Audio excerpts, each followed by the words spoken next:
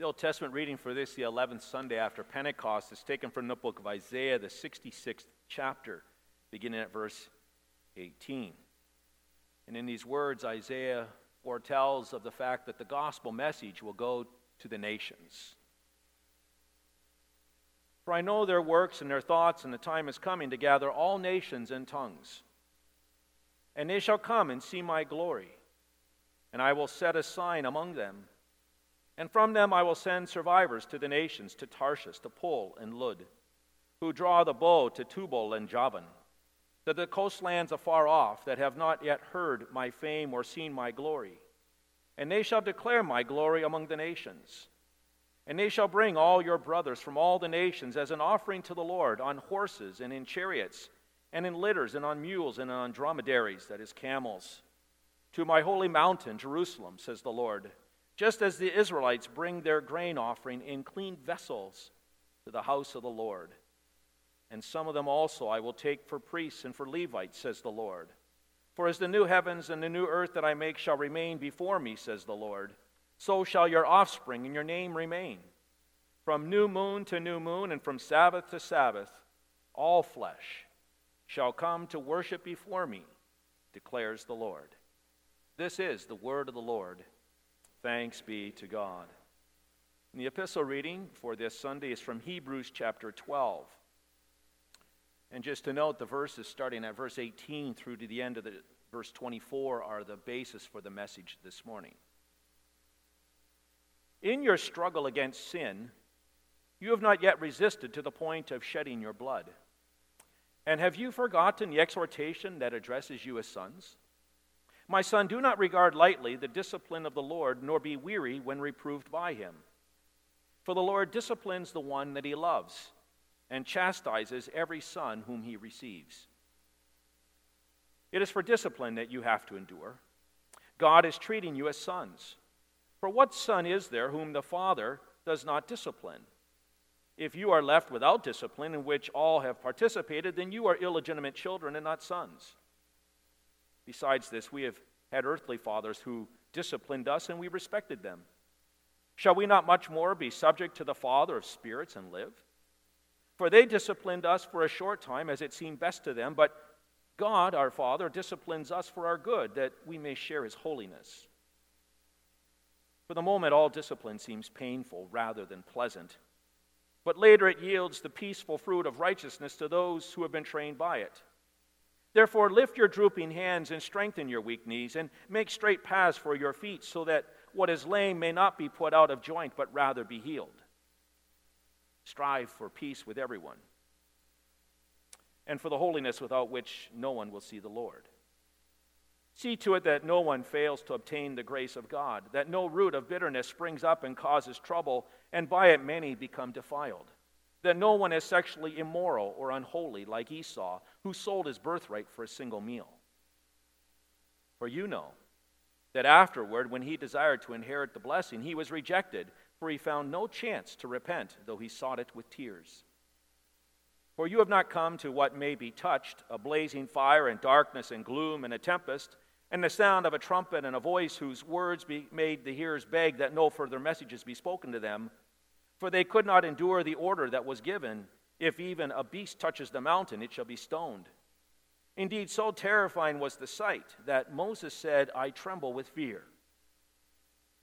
But you have come to Mount Zion, and you have come to the city of the living God, the heavenly Jerusalem, and you have come to innumerable angels in festal gatherings, and you have come to the assembly of the firstborn who are enrolled in heaven, and you have come to God, the judge of all, and you have come to the spirits of the righteous made perfect, and you have come to Jesus, the mediator of a new covenant, and you've come to the sprinkled blood that speaks a better word than the blood of Abel.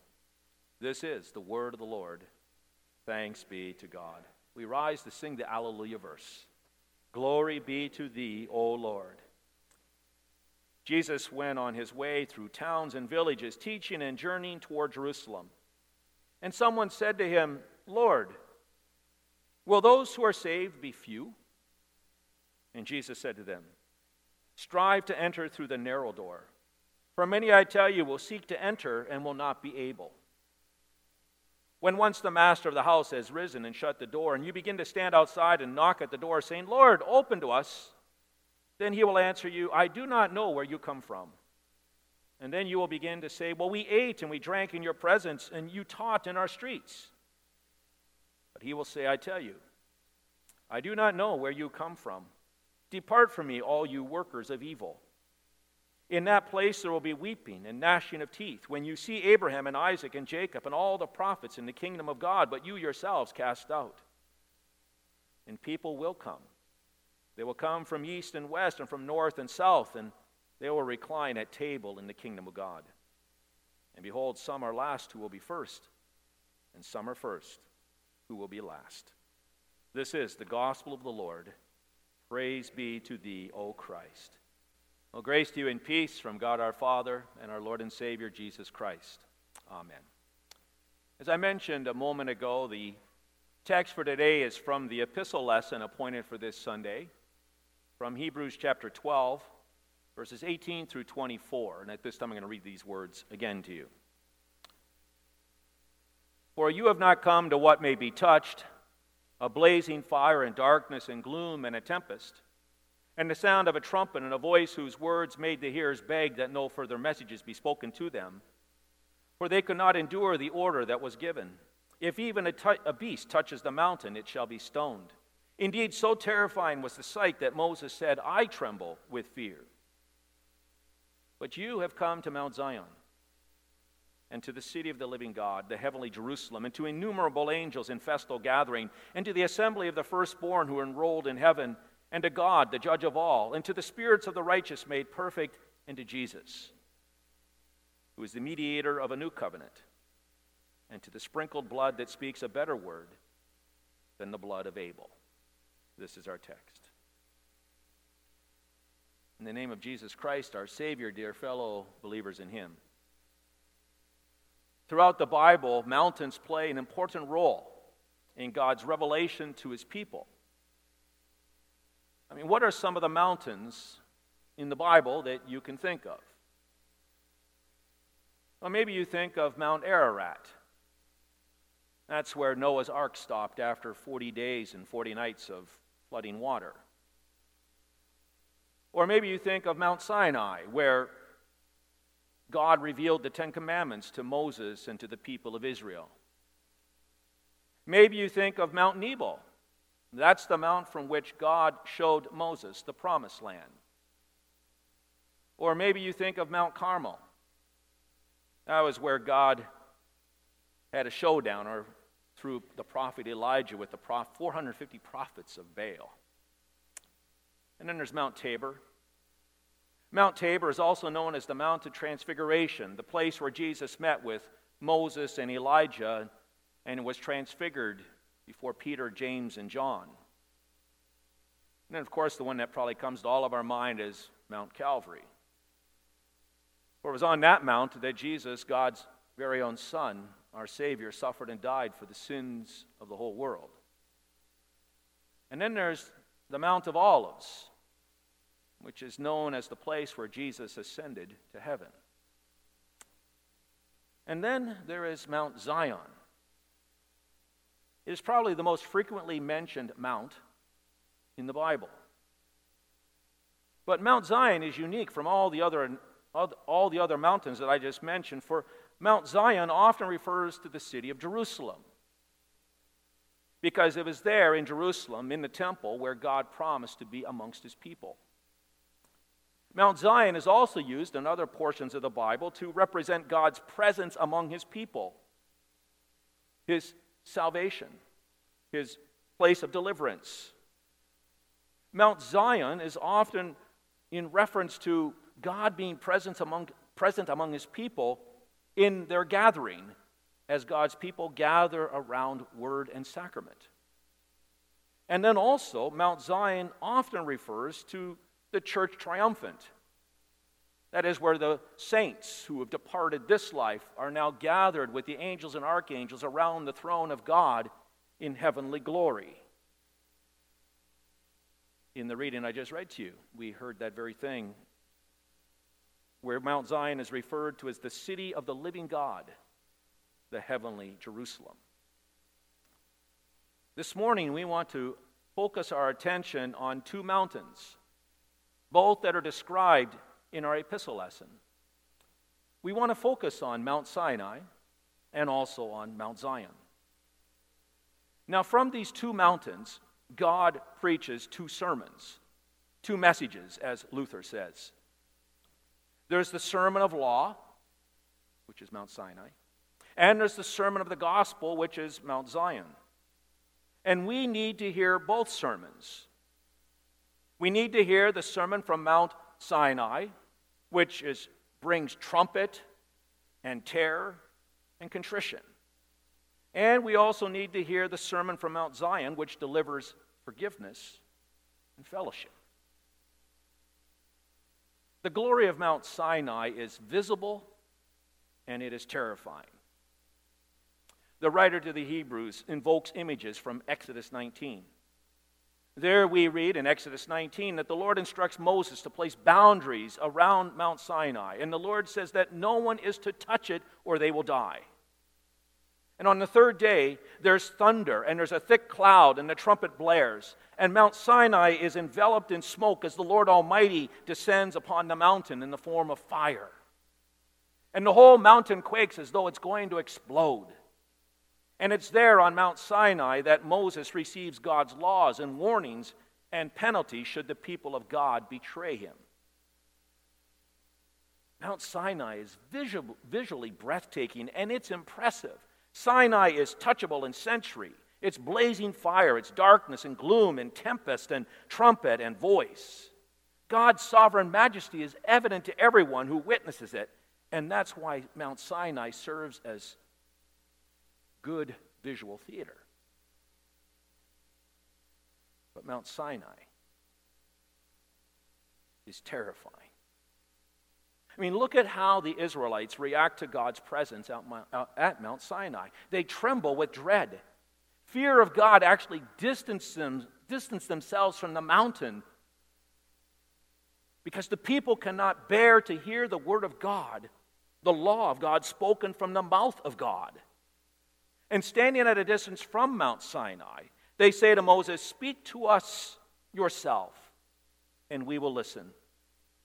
But do not have God speak to us, or we will die." As we stand at Mount Sinai, and we hear God's word of law spoken to us, with all of its warnings and with all of its threats of penalties, we too tremble with fear. And if we don't, we should. For just as the people of Israel did not want to hear God's law, neither do we. In fact, we push back against God's law oftentimes, or we cower in the presence of God's law. For you see, God's law promises grace and every blessing to those who keep God's commandments.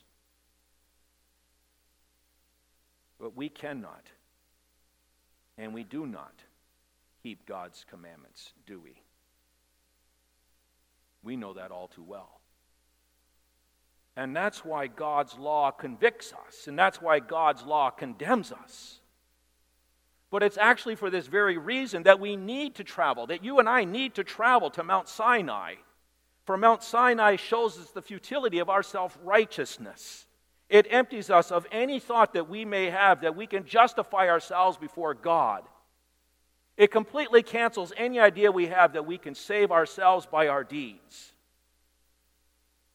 No, it convicts and it condemns all of us.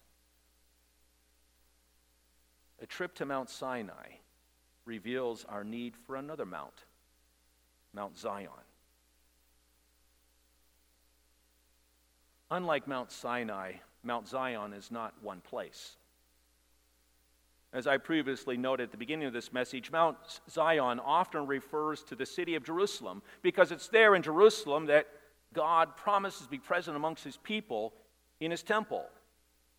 But Mount Zion also represents God's saving presence and dwelling among his people. Mount Zion is seen in the Bible as a place of deliverance and salvation. And so Mount Zion is also often used in reference to God's presence among his people in word and sacrament. And Mount Zion refers to God's presence among his triumphant people in glory. Over the last few weeks, we've been going through a number of readings in the book of Hebrews. And in some of those previous readings, we've heard that Zion has been described as the city built by God. We have heard that Zion is the city of the living God, the heavenly Jerusalem, as we heard today. If we were to turn to the pages of Revelation, we'd see in Revelation 14:1 that this revelation, then when I looked, there was before me the Lamb who was standing on Mount Zion, and with him the 144,000. And so the scriptures often present Mount Zion as the church triumphant, God's victorious people gathered around the presence of their Lord and Savior Jesus Christ in glory. And what's so very interesting is that in verse 22 of our text, St. Paul states that you have come to Mount Zion. Literally translated, it's you've lastingly been brought to your goal. The Greek verb there denotes past action whose effect extends to the present time. So in some past action, God has brought you everlastingly to Mount Zion. And when was that? When he brought you to faith in holy baptism. Or when he brought you to faith when you heard the word of God and the Holy Spirit created faith in your heart. There you have come. There you've been lastingly brought to the goal that God has for you, and that is to live and dwell in Mount Zion. So unlike Mount Sinai, whose glory is visible and terrifying, Mount Zion is hidden but comforting. Mount Zion is God's church on earth. We worship together with the firstborn, as it says in our text. That is, believers who are born of water and of the Spirit. And though we may be small and isolated and divided sometimes by race and language and distance and denominational barriers, in our worship of the triune God, Father, Son, and Holy Spirit, we are gathered together. We are joined together as one holy Christian and apostolic church. Mount Zion's glory as God's people gather around God's presence in word and sacrament is not too much to look at by the standards of the world. I mean, if the world was to peek their eyes into this place at this time, Mount Zion, which we are, would appear weak, powerless, so otherworldly that it lacks relevance for today. God's Mount Zion, as it gathers here in this sanctuary, is seen under the form of struggling, sinning people. It is seen under the forms of hymns and prayers and preaching and water and bread and wine. Certainly nothing impressive in the eyes of the world. In fact, it's deemed as foolishness by the world. And yet this is Mount Zion in this place. Yes, there's more going on in this place at this time as we gather here at Mount Zion than meets the eye or ear. In verses 22 and 23, the writer to the Hebrews states, "We have come to innumerable angels in festal gathering and to the assembly of the firstborn who are enrolled in heaven." I mean, we cannot see the angels of glory, can we?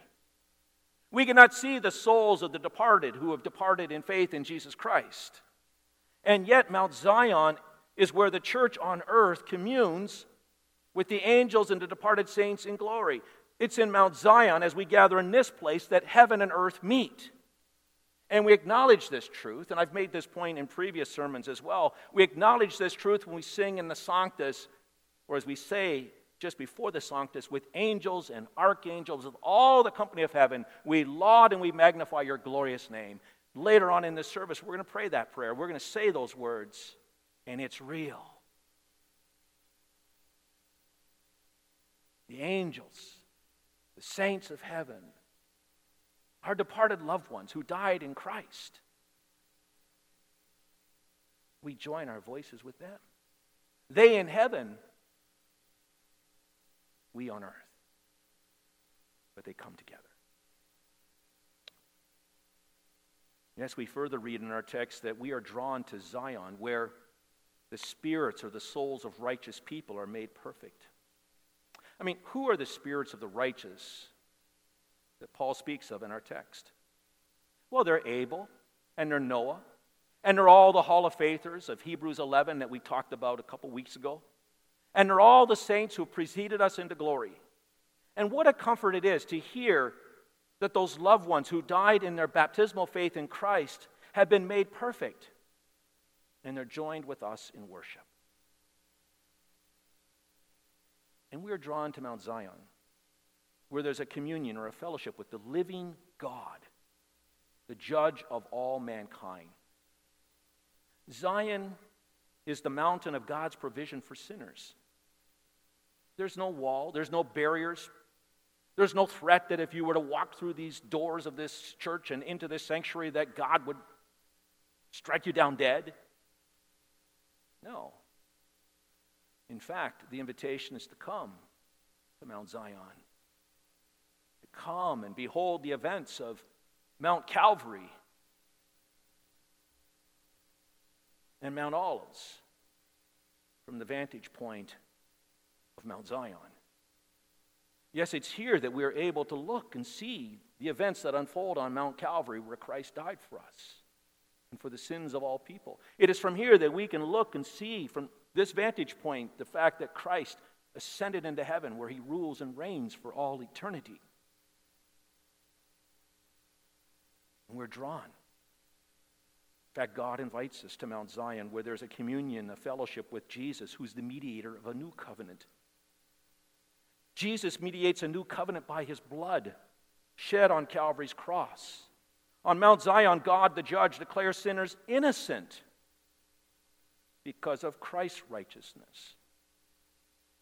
As St. Paul writes, "For there's one God and there's one mediator between God and men, and that is the man Christ Jesus, who gave himself as a ransom for all men." As Jesus, our mediator, intercedes on our behalf before the judgment throne of his Father, his cleansing blood is sprinkled on us. It's sprinkled on us in holy baptism. It's sprinkled on us in holy absolution. It's sprinkled upon us in holy preaching, and it's sprinkled upon us in holy communion. And so we're drawn by God to Mount Zion, where there's a communion with the sprinkled blood of Jesus Christ that speaks a better word than the blood of Abel. That's an interesting way, isn't it, to express or describe the blood that Jesus shed. Jesus' blood speaks a better word. That makes us ask, doesn't it, what word did Abel's blood speak? Well, you remember Abel, don't you? Abel was Adam and Eve's son who was killed by his brother Cain. And did not Abel's blood cry out for retribution and justice? Oh, yes, it did. But Jesus' blood speaks what? It speaks for forgiveness. It speaks for reconciliation. In Hebrews 9:12, we read his blood, that's Jesus' blood, obtained eternal redemption. In Hebrews 10:10, we read, and by that will we have been made holy through the sacrifice of the body of Jesus Christ once and for all. And it's the blood of Jesus that pleads before God with a voice so loud and persuasive that it secures perfect righteousness for us. And the writer to the Hebrews, Paul, says to us, this Mount Zion has come to you. Our life as a Christian is brutally difficult. As we discussed in last week's message, our life as a Christian is like a grueling marathon. And during the marathon, we are hindered by things, aren't we? And we are entangled in our sin. And all of these things cause us to grow weary and possibly even to lose heart. I mean, we're faced with the daily challenge of overcoming our sins and wrestling with temptation. We're wearied and we're beleaguered by the futility of our inability to live according to God's commands. And ever in the background looms Mount Sinai, where God continually shows us by his law that we fail to meet his standards. And that is why Mount Sinai so terrifies us. But it's at such times that we are exhorted to focus on the words of this text and be revived by the ever-present reality of Mount Zion in our lives. Mount Zion comes to us. Yes, we are wearied now. We're wearied by this world. We're wearied by our sin. We're wearied by it all. But God provides a place of refreshment. He provides us a place where there is forgiveness, life, and salvation. And that place is Mount Zion. And we are gathered as Mount Zion at this time. And so when we doubt whether we're saved or forgiven, we're not to trust our eyes or our ears or our reason or our senses or our feelings, but we travel to Mount Zion. We travel to where it is that God promises to be with us, to meet with us, to forgive us. And that place is where 2 or 3 are gathered in his name, as Jesus promises to be present with us in that place. And what does he extend to us? But his forgiveness and love.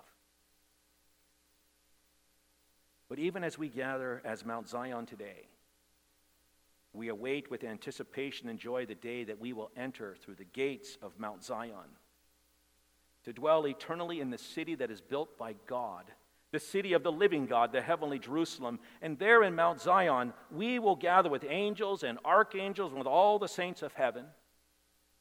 We'll no longer have to see that reality by faith. We will see it with our very own eyes, and we will behold with our very own eyes the Lamb, Jesus Christ, in whom there is everlasting deliverance and salvation. Hallelujah. Amen. And now may the peace of God, which surpasses all our understanding, guard and keep your hearts and minds in Christ Jesus. Amen.